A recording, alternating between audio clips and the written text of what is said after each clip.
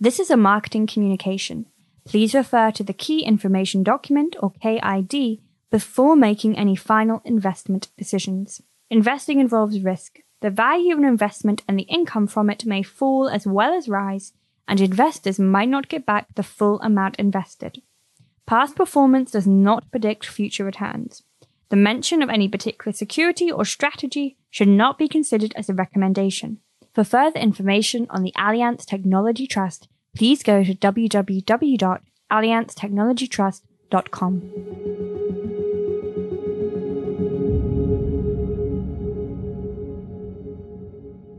Hello and welcome to Silicon Valley Bite Size, an update on the technology sector from the Allianz Technology Trust.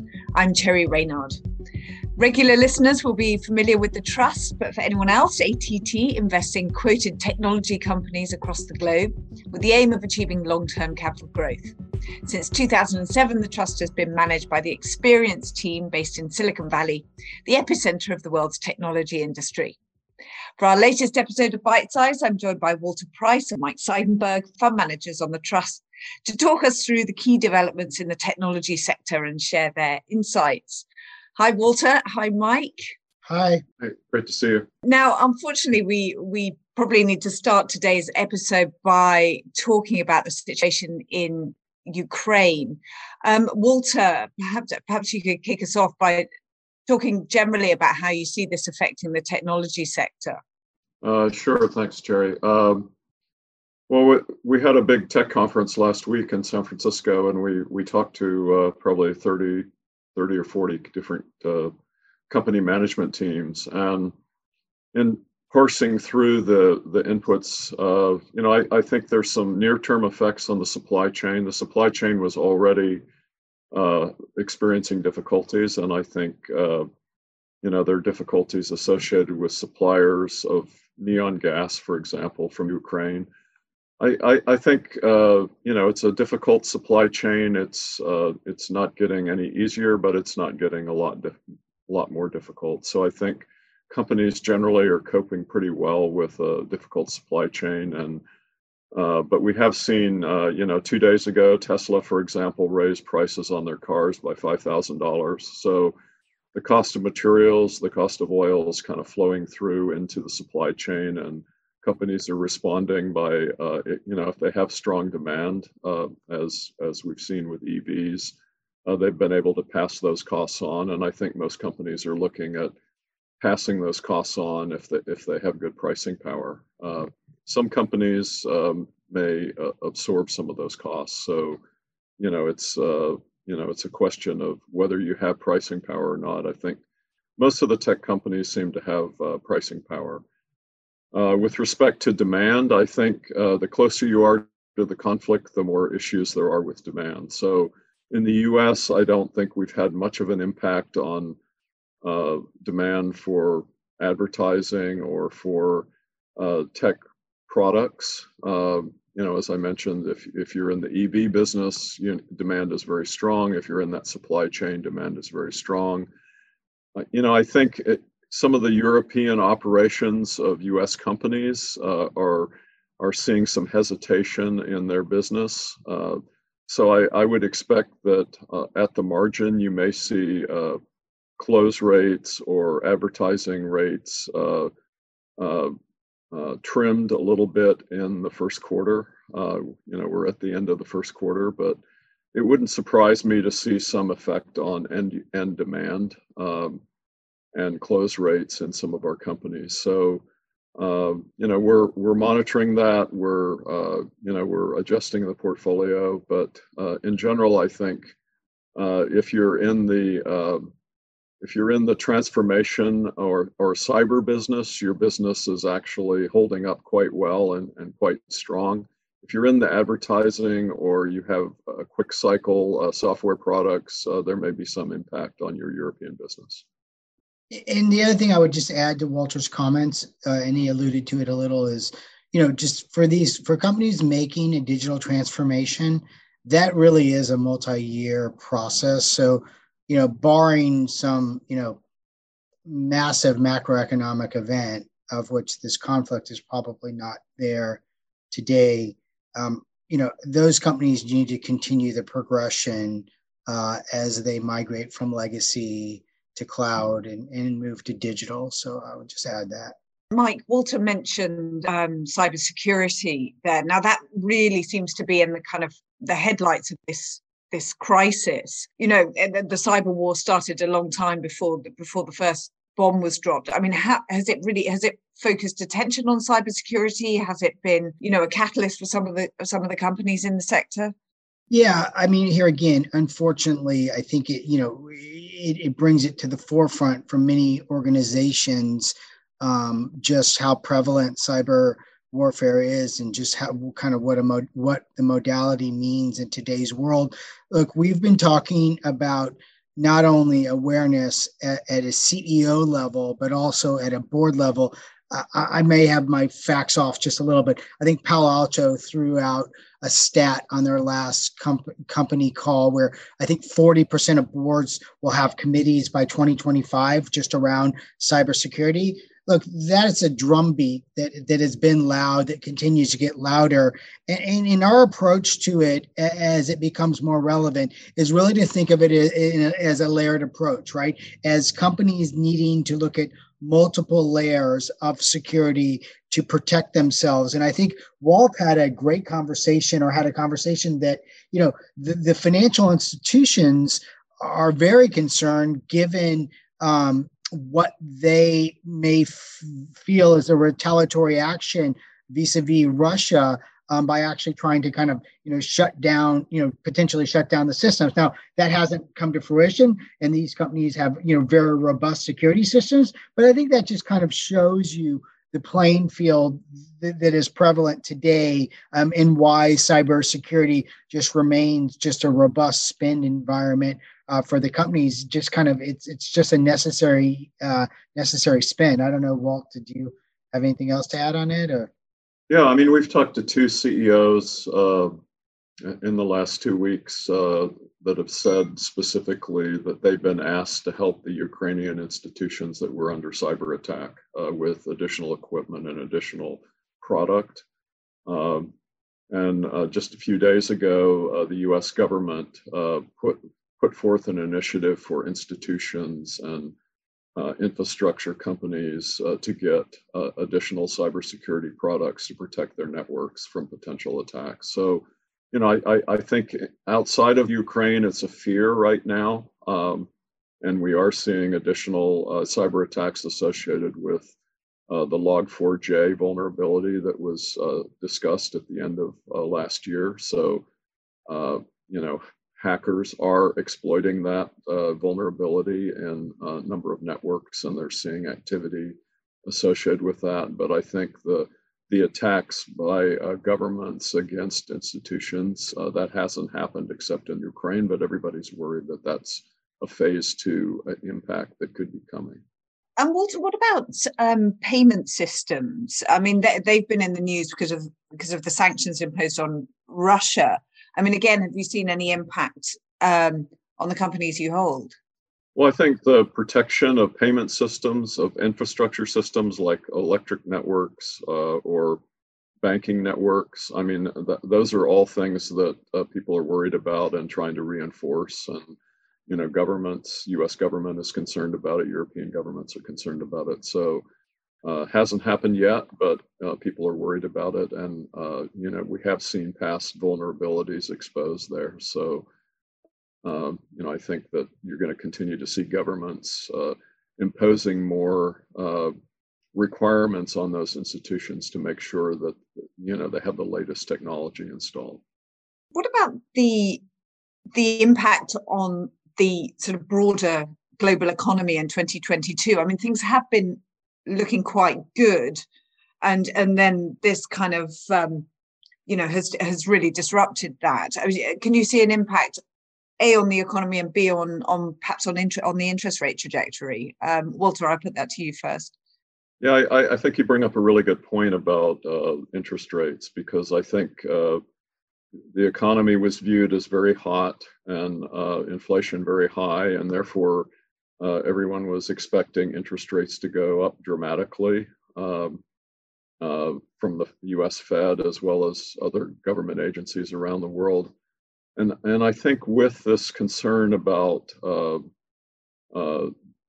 conflict in Ukraine, as well as just a concern about valuation, there's been a lot of pressure on the high valuation companies, and many of those stocks are down, more than 50% in the last 6 months. And so I think that has an impact on the wealth of investors, and that has an impact on their spending. And so now we're starting to see commentary about, let's make sure the Fed doesn't go too fast in this interest rate raising process.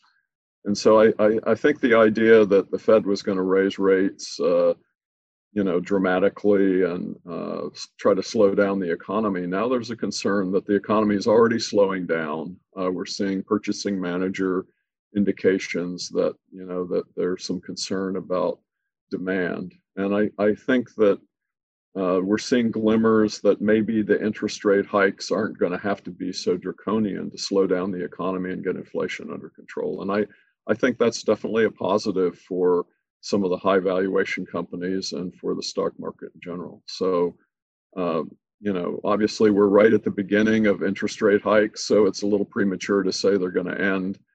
But I think the required hikes may be less than people were afraid of, and therefore the fear that's been depressing the valuation of some of these high growth companies, we may be in sight of seeing that dissipate.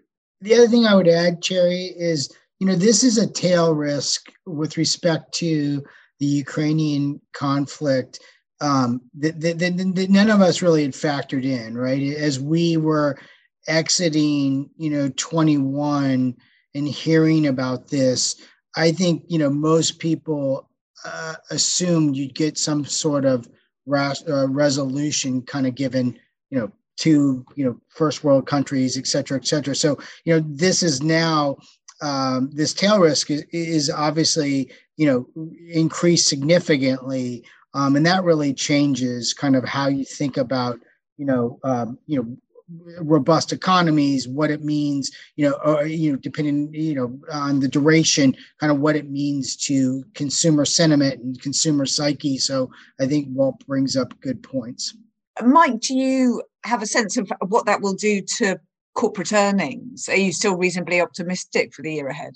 Yeah, I think we've been pretty clear that we thought 2022 was a harder year for corporate earnings in general, as look, the economy has been running hot. Your inputs across the board have increased, whether I'm a software company fighting for developer talent or whether I'm a semiconductor company, who needs to power my facility vis-a-vis, some derivative off of oil. I think the input costs have continued to have it. We thought 2022 was going to be a more expensive year at the margin for our companies. And I think that remains the case.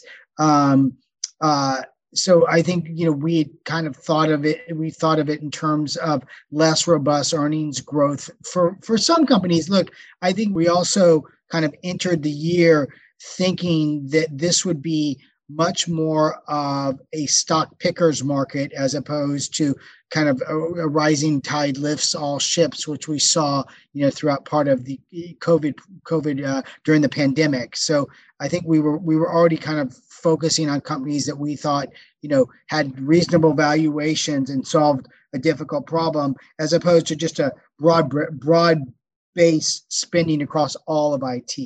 I wonder if we could look at performance now. I mean, clearly markets have been all over the place over the past few weeks. But Walter, is there anything you can draw out about how the technology sectors sort of performed over the quarter? Any notable sort of highs or lows or winners or losers? Well, I think we've seen a retreat to safety, and that means the mega cap stocks have done better than other technology stocks. I think the high growth stocks have continued to be under pressure. So, we've modestly underperformed the indices, and the indices have modestly underperformed the broader market. Technology's modestly underperformed. I think, obviously commodity stocks and, oil and some of the other metals related stocks have done particularly well in this environment because earnings look like they're going to be much better than expected. But I'm hopeful that those trends are stabilizing as we look out at the balance of 2022, because as Mike pointed out, the demand for if I think about our semiconductor portfolio, the demand for climate change initiatives, the timing is now, it's not tomorrow. So you haven't seen governments back off on their initiatives. In fact, if anything, they've been accelerating their initiatives with the higher oil price to move to EVs and to move to a cleaner environment and generating energy for their economies. And so the companies in that supply chain, they're sold out and their business outlook is quite good and continues to be quite good. I think with respect to digital transformation companies, again, their outlook is quite good. Their demand is quite strong, and you're a year and a half into this 3 or 4 year journey to transform your business. You're not stopping in the middle. You're going to keep going forward. So I think the demand side should be strong in a period when, I think, some of the demand associated with the economy is going to cool down. And so I think some sectors of tech look like they're particularly well positioned for the next couple of years. And that's where we're positioning our portfolio. Walter, you mentioned the mega caps there. They seem to have become the kind of go-to defensive sector, but the trust is obviously still overweight more in the larger mid caps. Can you just talk about the reasoning for that? Yeah, I think that this period in 2020 and 2021, you saw the mega cap companies benefit from many of them are advertising related. Technology cycles with consumers were very strong for companies like Apple. Microsoft obviously is benefiting from this movement to the cloud. So there were very strong tailwinds for these companies. I think they're facing some headwinds now. More government scrutiny. A more questionable advertising outlook as we look forward in 2022 and 2023, and consumers, a lot of consumers are under more pressure with higher oil prices and with concerns about their wealth from their stock portfolios. So I think some of the tailwinds are turning into headwinds for these mega companies, whereas I think in the large cap companies where we're exposed, I think that these companies can grow through this period of time, and their valuations are quite reasonable relative to the mega cap companies. So you have good valuations and you have a good fundamental outlook. So we think that the chances of a large company being able to do well and appreciate strongly in this environment are higher than for just buying an index or just buying mega cap companies. Okay, and then just finally on this segment, Mike, where do you see valuations today? I mean, obviously they've come down a little bit, certainly relative in the recent rout. Has that presented some opportunities? Yeah, I mean, I think that here again, at the end of the day, we really think in terms of risk reward for when we're buying stocks. So I think we've seen them pull back. Look, we've also seen some companies struggle, right? And I think, Walter and I have the tenure of having kind of invested through multiple cycles, not just kind of, go-go days on the company side. So I think that, some of these management teams are going to be tested. I think here again, we try to focus on companies whose products or services solve difficult problems that are kind of in the budgetary spend, kind of bullseye. Those valuations have come back. we've, in some cases we've added to the positions, and in others where maybe it was a less developed company that maybe started to have some execution challenges, we've exited the position. But at the end of the day, even though we are bottoms up fundamental investors, the macro matters, right? And we think a lot about the environment that our companies have to execute in, whether that's a selling environment, a hiring environment, et cetera, et cetera. So, it's that mosaic that we try to create to kind of get us to the portfolio that we want to own. And even though valuations have come back, a lot of these companies aren't historically cheap. But, some of them are right in the wheelhouse of 2 to 3 year spend cycles as companies move on a variety of vectors that we've alluded to on this call. So I think those are the ones where we're probably more likely to kind of, add to. But, I do think it's a tougher environment, as Walter alluded to, and that, that'll challenge some companies for sure. Okay, great. And perhaps we could kind of zoom in on the trust now. And Walter, are there any kind of notable investment changes you've made over the quarter? Anything you'd highlight? Well, I'd say, as Mike alluded to, in the high growth sector of our portfolio, we've refocused on the companies that we think are doing well and should do well for the next couple of years and have a commitment to profitability going forward. So. You might say we've circled the wagons around our go-to growth companies. On the value side of the portfolio, which is primarily semiconductors and some some industrial companies there, that's a large part of our portfolio. We think those companies are going to have wonderful earnings growth in 2022 and 2023, and so. We feel, and the valuation is good for those companies. Many of those stocks have also corrected, but outlook for good earnings growth and good valuation support, and many of these companies are returning cash to shareholders in the form of stock buybacks or raising their dividends. That's a sweet spot on the portfolio right now. Thanks. And Mike, you talked earlier about things like cybersecurity, digitization, all those sort of long-term trends that you've identified.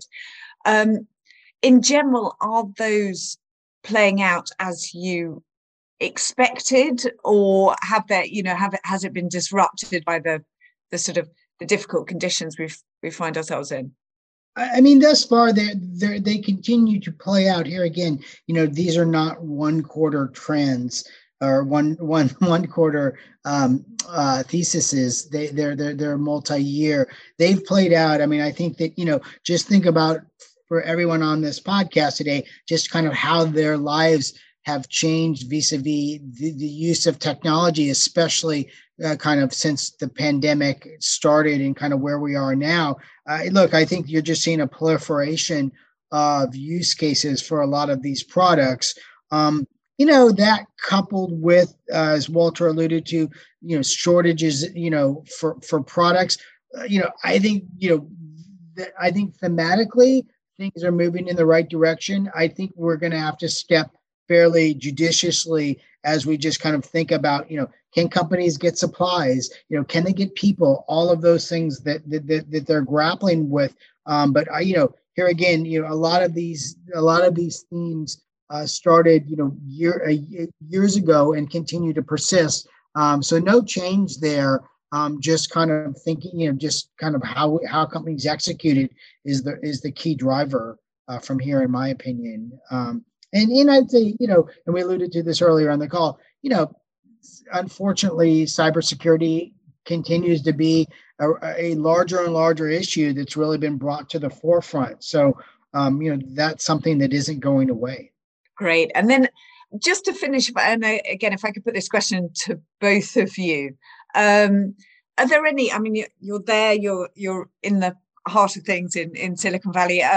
Is there anything sort of new or exciting you're kind of picking up? Walt, I'll put that to you first. Well, I've been saying for a while that this is kind of the golden age of technology because we do have a labor shortage. It's going to lead to people looking for solutions from technology to make their companies more efficient and to make their economies transition to a cleaner and a more sustainable environment. And I think technology is in the middle of all of those solutions. And so I just think it's a period when there are just so many opportunities for technology to improve productivity and to help with a labor shortage and help with making economies more efficient and more sustainable. So, I think it's a great period to find companies that can grow more than the economy for a long period of time. Great. And Mike, any conclusions from you? No, I mean, just only, I think as someone who's invested in the space for more than 20 years, it is, I find myself amazed at the solutions these companies are creating. And, if you just think about, Walter and I often joke and say that, software developers are the rock stars of today's generation. And you're just seeing pretty, just a whole new generation of products to make that constituency more productive, make their jobs easier, make it easier for, those people to kind of, execute on, getting their products to market quicker and quicker. And I think everybody wins in that scenario, right? Products get innovated quicker. Their jobs become more efficient. And we, the consumer, whether that's a B2B consumer or a B2C consumer, we win because it takes out friction of doing business, right? And that's what everybody wants, right? Every company wants to have as little friction as possible for us to buy things. And whether you're a business or a consumer, that's a win for the companies. Great. Okay. Thank you, Mike. And thank you, Walter, for those insights today. If you have any questions on the trust, please do go to the website, www.alliancetechnologytrust.com, or contact one of the sales team. And thank you so much for listening.